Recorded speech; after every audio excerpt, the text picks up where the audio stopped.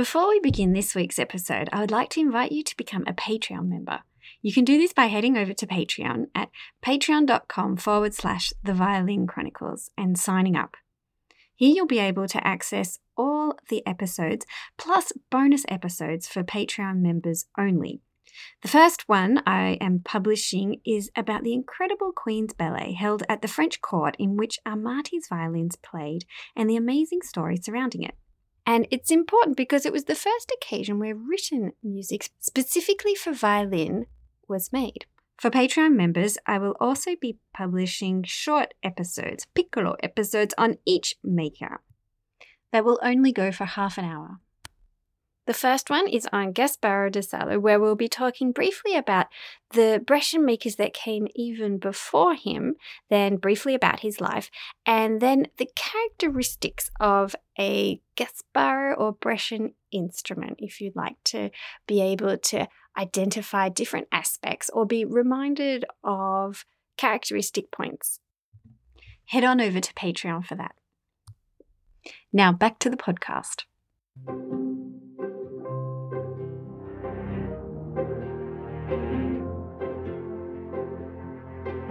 Hello and welcome to the Violin Chronicles, a podcast in which I, Linda Lespe, will attempt to bring to life the story surrounding famous, infamous, or just not very well known, but interesting violin makers of history.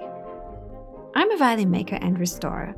I graduated from the French Violin Making School some years ago now, and I currently live and work in Sydney with my husband Antoine, who is also a violin maker and graduate of the French school, l'École Nationale de Lutherie in Mirecourt. As well as being a luthier, I've always been intrigued with the history of instruments I work with, and in particular, the lives of those who made them. So often when we look back at history, I know that I have a tendency to look at just one aspect, but here my aim is to join up the puzzle pieces and have a look at an altogether fascinating picture. So join me as I wade through tales not only of fame, famine and war, but also of love, artistic genius, revolutionary craftsmanship, determination, cunning and bravery that all have their part to play in the history of the violin.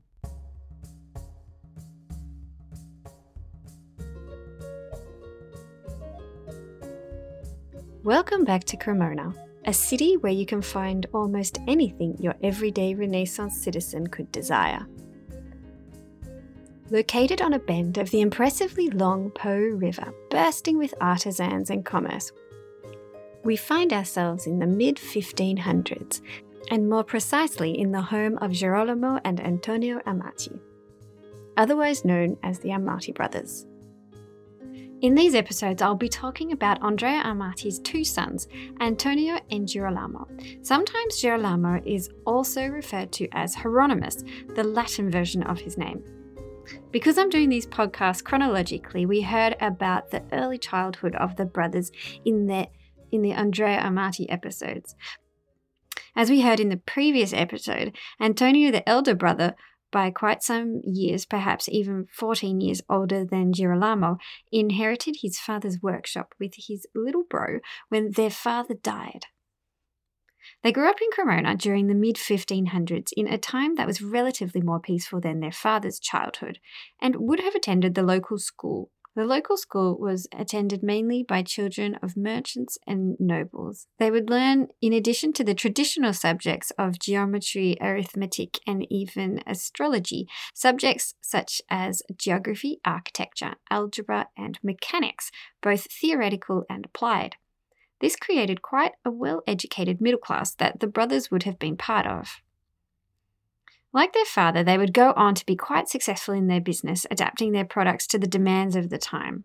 The brothers were growing up in post-Reformation Cremona, and the instrumental music was bounding forward.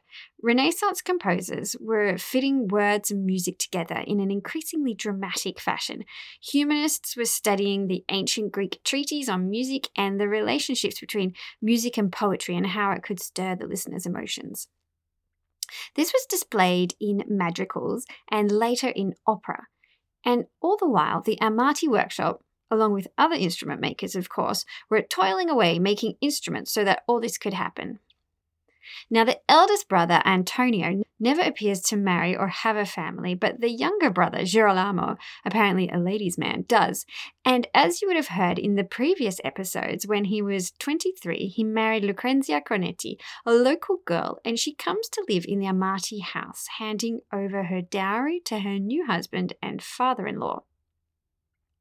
A few years later, Girolamo's father saved up enough money to buy the family home so that when he passes away in 1577, Girolamo is in his mid-20s and his older brother in probably around his late 30s. They inherited a wealthy business, a house and a workshop. So here we find the Amati brothers living and working together in the house and workshop in San Faustino. Antonio, the head of the household, and Girolamo with his young bride. Business is looking good and life looks promising. Antonio and Girolamo may have been one of the only violin makers in Cremona, but they were by far not lone artisans in the city. They were surrounded by merchants and tradespeople busy in industry. There were belt makers, embroiderers, blacksmiths, carpenters, boat builders, masons, terracotta artisans, weavers, textile merchants, and printers, just to name a few of the 400 trades listed in the city at this period. Business was going well for our violin makers. There was a boom in the city. Many noble houses were being built, amongst which the grand residences of merchants stood out, sanctioning their social ascent. Charitable houses, monasteries and convents were popping up like mushrooms around town. Ever since the Counter-Reformation, the local impetus to help the poor and unfortunate had flourished. Wondering what the Counter-Reformation is? Then go back and listen to episode 2 of the Andrea Amati series, where we talk about what the Reformation was, what the Counter-Reformation was, and what its effects were on artisans in Cremona. But nowhere said organised religion like the cathedral. And entering the vast, echoey structure was something to behold, with its mysterious, awe-inspiring grandeur, the towering heights of the ceilings inspiring a sense of reverence and humility. The vaulted arches and frescoed domes drawing the eye upwards, the kaleidoscope of colours entering the windows, and the glittering of precious metals illuminated by flickering candles. Ornate furnishings, intricate artworks, sculptures, and bas-reliefs with depictions of saints, biblical stories, and the scenes from the life of Christ, covering the walls, all created an otherworldly feeling and a sense of the divine. And what would the cathedral be without music? The glittering of gold, the fragrant smell of incense, and the heavenly sounds of music were an all-in-one package for the regular church attender in the Amati Brothers' day. The Chapel House School of the Cathedral produced many talented composers, yet the church would only sponsor and permit sacred music, and even then, this music had to be in full compliance with the Council of Trent. This meant following a whole bunch of rules in composition. Wing-clipping of aspiring young composers led to many of them moving away to other courts and cities who were looking for fresh, raw talent. This may or may not have been the case for a musician and composer called Claudio Monteverdi. But what we do know is that he left Cremona to join the employ of the Mantuan court at the age of 23. I spoke to cellist James Beck about Monteverdi, who was a Cremonese composer who left the city to work at the Gonzaga court during the Amati brothers' lifetime. And so Monteverdi, for example, to take him as an example, he was employed in the court, in the Mantuan court, and he was just one of many musicians and composers. And also I'm wondering about just the everyday life. Would they also, were musicians expected to wear certain clothes? Like they were just told, look, this is what you're wearing? Yeah, livery is the term for the uniform of the house, and we know about that kind of stuff from Downton Abbey and all that kind of stuff. So musicians were very much part of the servant class, a very intellectual servant class and a very trusted servant class. And but Monteverdi arrived at that Gonzaga court in Mantua as a string instrument player of some kind. We don't really know if it was a gamba, between the legs, or braccio, held like a violin. He was at the court for about, I think, 10 or 15 years as a string player before he became the maestro de capelle and And over the course of that was a very trusted employee because he accompanied his employer, the Duke, on various war campaigns or social outings to different to other countries. As a musician? As a musician and maybe as some kind of trusted... Part of his entourage? Yeah, part of the entourage. So Monteverdi was picking up lots of ideas about things that could go on in music. So because he was witnessing different practices. So he was in Flanders, he was in Hungary, he was in other parts of Italy, seeing how they did music over there on the other side of the fence. And I think what can never be underestimated is that communication was haphazard and accidental in previous times, and there was no such thing as uniformity. So to go to another country and to go to another court and to see musicians who had different training or had come into different spheres of influence to yourself would have been hugely, hugely exciting and influential. And we think that Monteverdi picked up some of the ideas of what might be opera from these kind of trips. Yeah.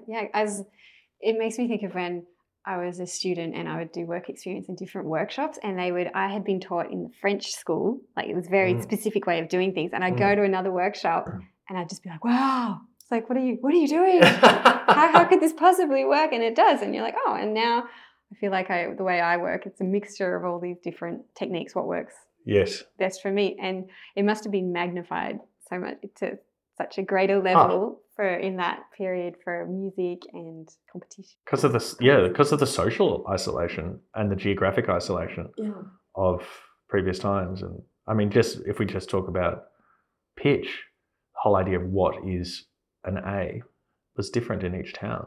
Yeah, and it might have sounded better on some instruments than not so good on others. Yeah, and those instruments would have been, crafted to sound good at those different pitches, and now we all play the same pitch and we want every instrument to be the same. Yeah. What were some of if you could generalise, what were some of the differences for you in the different luthier schools? So in the French method, you basically hold everything in your hands, or it's like wedged between you and the workbench, and you don't use really vices. And I have quite small hands, and I did one work experience and the guy was like, just put it in a vice. Like, why are you trying to hold this? It's too big for you. And I was like, oh, wow, yeah. And I was getting a lot of RSI and like sore wrists, and it kind of it was sort of practical as well. It was pretty. Wow. And is that for crafting individual elements, or is that for working on complete instruments? Yeah, like in general, like you just, you cannot make a violin you can make a violin without using a vice, and they won't use sandpaper, or it's all done with scrapers and just wow. So it's good. I know all the different techniques. Yeah. And I can, when there is a blackout or an electricity failure, we can just keep on going. Like we can keep rolling. It doesn't stop us.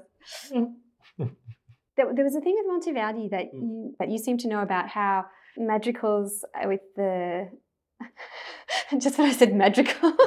I know about madrigals. I hope I do. In Mantua and this kind of trapezoidal room.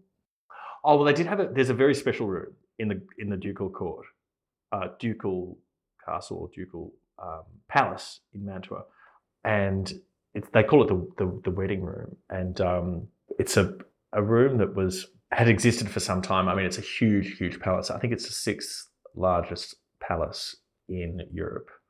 So it's 34,000 square meters, 500 rooms. And this is not, Mantua was not a big state. But you never know when you need 500 rooms.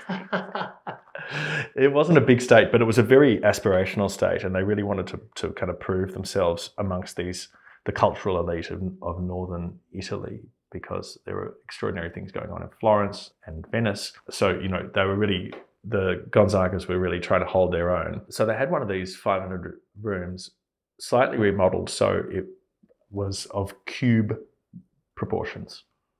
Right, so you're walking into a cube. You walk into a cube, and then they commissioned a very distinguished painter to cover everything within that room in very realistic, lifelike portraits of the Gonzagas going about their life. And this was the highest status room in the palace, and it was used for various purposes to impress. So it could be used for ceremonies, or it could be used for as a bedchamber for the Duke if he wanted to receive a guest of high status and show that guest that he slept in this incredible room. Slightly creepy. All these people looking at you. I know, and there's a lot of eyeballing in those portraits. So it's like you're outnumbered. Yeah. Like when you go in there, like you're surrounded by Gonzagas. You're surrounded by the Gonzagas. Yeah. Like, we're here. Yeah. That was not a very fertile or healthy line, so they were dying out fast, but there were lots of them painted on the walls. Wasn't there one with mirrors?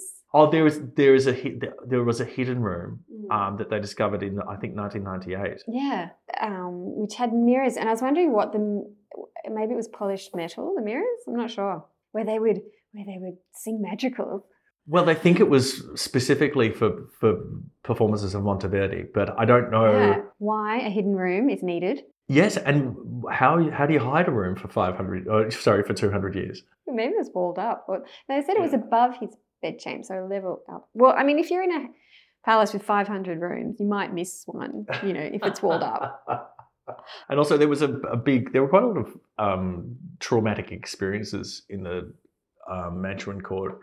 Not long after Monteverdi left there, there was a siege and a war, and then a lot of plague. So you can see how knowledge could dissipate and everyone could die that knew about it. Yeah, exactly. Absolutely, yeah. When the Gonzagas were running out of heirs, their neighbours, and particularly the Habsburgs, were like, we might take that little gem of a duchy. So they laid siege to it for 2 summers. War was a summer sport at those days because no one wanted to do it in winter because it was just too much. And Mantua is, at that stage, completely surrounded by water. It was very cleverly conceived and beautifully conceived too, because the water reflects the beautiful buildings. And so the Mantuans stockpiled food and drew up the bridges. And for 2 years no one came in or out of the city whilst the Habsburgs laid siege. And actually the Habsburgs didn't really get through those defences, but in the second summer, in the second siege, a cannonball did get through, and then the cannonball made some rats got through, and those dirty soldiers who'd been on campaign for 2 summers were riddled with plague, and the plague got into the town, and that was actually the undoing of the Gonzaga dynasty. Wow. A rat brought them down. A rat brought them down, yeah. And so the plague weakened the city fell, and then that plague was taken by those refugees from Mantua down into Venice, and Venice was absolutely devastated by plague for something like 10 years. Oh, yeah. And the city's population plummeted to its lowest in 150 years. Wow. Yeah, and it's true that war was a summer sport, and I'm wondering if nowadays we play sport instead. Well, I think that's why we do play organised sport. I think that's it's like the World Cup. I'm thinking of the Well, yeah. Although that's not to get that aggression, to get all that aggression out of our system in a nicely controlled manner. It is like countries against each other. It totally is. The Cremona City municipality had at its disposal a group of wind players, mostly made up of brass instruments, trombones, bombards, bagpipes, and sometimes a cornet. This ensemble was particularly suited for outdoor performances. Or at least I hope it was. I don't know if you've ever heard a bombard being played inside. I have. Anyway, the viola da braccia players and viola or violin players were also employed by the town hall and given a uniform made of red and white cloth. This was the instrumental group in the church, and it doubled up for civic occasions as well. I speak to Carlo Chiesa, violin maker and expert in Milan. The other way by which Cremonese makers got their success is musicians, because in the 16th century there are a few important Cremonese musicians moving from Cremona and going to northern cities to play for the emperor, for the king, or to Venice. I think the most important supplier of instruments at some point out of Cremona was the Monteverdi Circle. This orchestra, employed by the city of Cremona, played both for the council and in the church on all public holidays and in processions. One of their members, a cornet player called Ariodante Reggiani, who was paid the considerable sum of 100 lire when the maestro di capella was paid 124 lire, ended up having to be let go. It turned out he was a little bit laissez-faire with his responsibilities as a musician, and a lawsuit was brought against him for neglecting his duties as a musician. To add to this, he was also found guilty of murder. So, in the end, their homicidal cornet player was replaced. James Beck. You know, you've got the scientists and human thought and philosophy and looking back to Greek and Roman antiquity. So I feel like that's like the idea in art, in literature. And how do you see that happening in music? We as musicians had really practical roles to fulfill as well. And sometimes that was expressing the will of the church through music. And of course, you know, that's kind of self-explanatory. And then we've got this really practical role to entertain. And how we go about doing that with the materials we have. So the Renaissance as an idealistic expression, I think, you know, as a practical musician, we were always doing others' bidding out, unless we were a church musician. Right. We were there to entertain and to excite and to distract and to as an instrument of sometimes of state policy or of, you know, kind of showing off the power or opulence of a state. Maybe it was through like opera where you're getting like human emotion. Yes, absolutely. But also those the subject of all those early operas is usually ancient material from ancient Greece or Rome. So, you know, clearly Renaissance in its ideals of looking back. Othello. Of course, Popea. Ulysses. I mean, the operas were definitely drawing into ancient literature and myth, which was bypassing Christianity in many ways. Yeah, it's strange because it sort of, it was an era where it didn't really contradict people were cool with it. Like they were very devoted churchgoers, and at the same time they were very into all this Greek and Roman mythology. It's interesting, and then all this human thinking and invention. Yeah. I mean, Monteverdi was a priest as well. Right. Towards the end of his life. Mm-hmm. Did a Johnny Cash.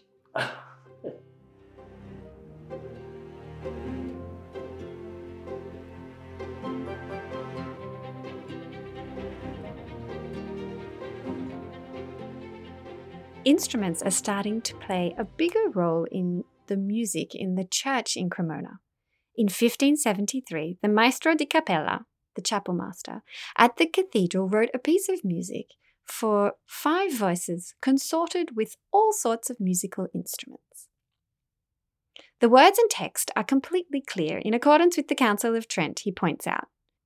The Amati Brothers' father, Andrea Amati, would have witnessed this musical tradition in his lifetime, as he attended church, where the music sung would have gone from something that had been unrecognisable in any case very difficult to understand, to music that had identifiable text that could possibly be understood and sung with.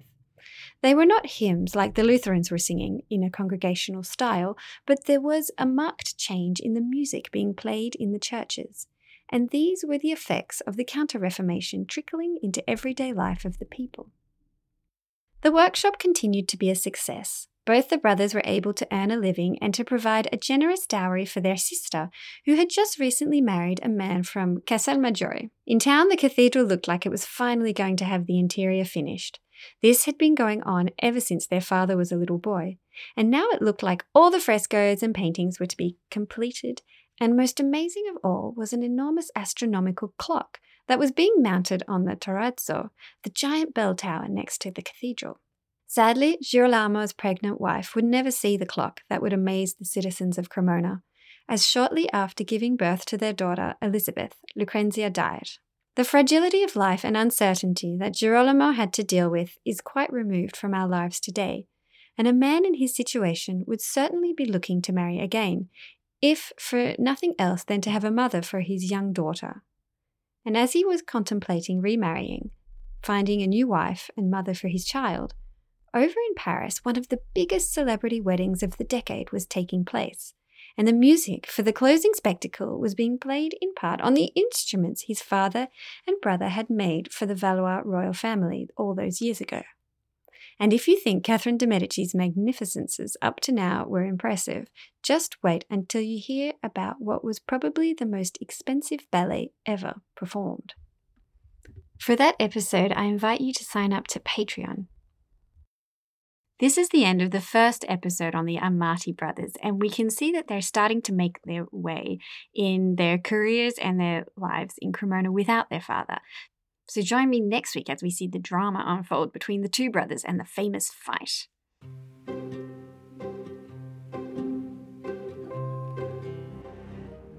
A big thank you to James Beck for speaking to me this week. Be sure to subscribe to the Violin Chronicles so you know when new episodes are coming out, and you can leave a comment. You can follow us on Instagram with the tag at The Violin Chronicles. This is where I put a lot of images relating to the podcast. You can also email at theviolinchronicles@gmail.com. And for extra content, including the Queen's Ballet episode and the mini episodes where I sum up each maker and their life, work, and characteristics so you can work on your expertise skills, sign up to Patreon at patreon.com/The Violin Chronicles. These shorter episodes are a little bit different to what you have heard on the Violin Chronicles, and they only go for half an hour, keeping it short and sweet. And I'll catch you next time on the Violin Chronicles.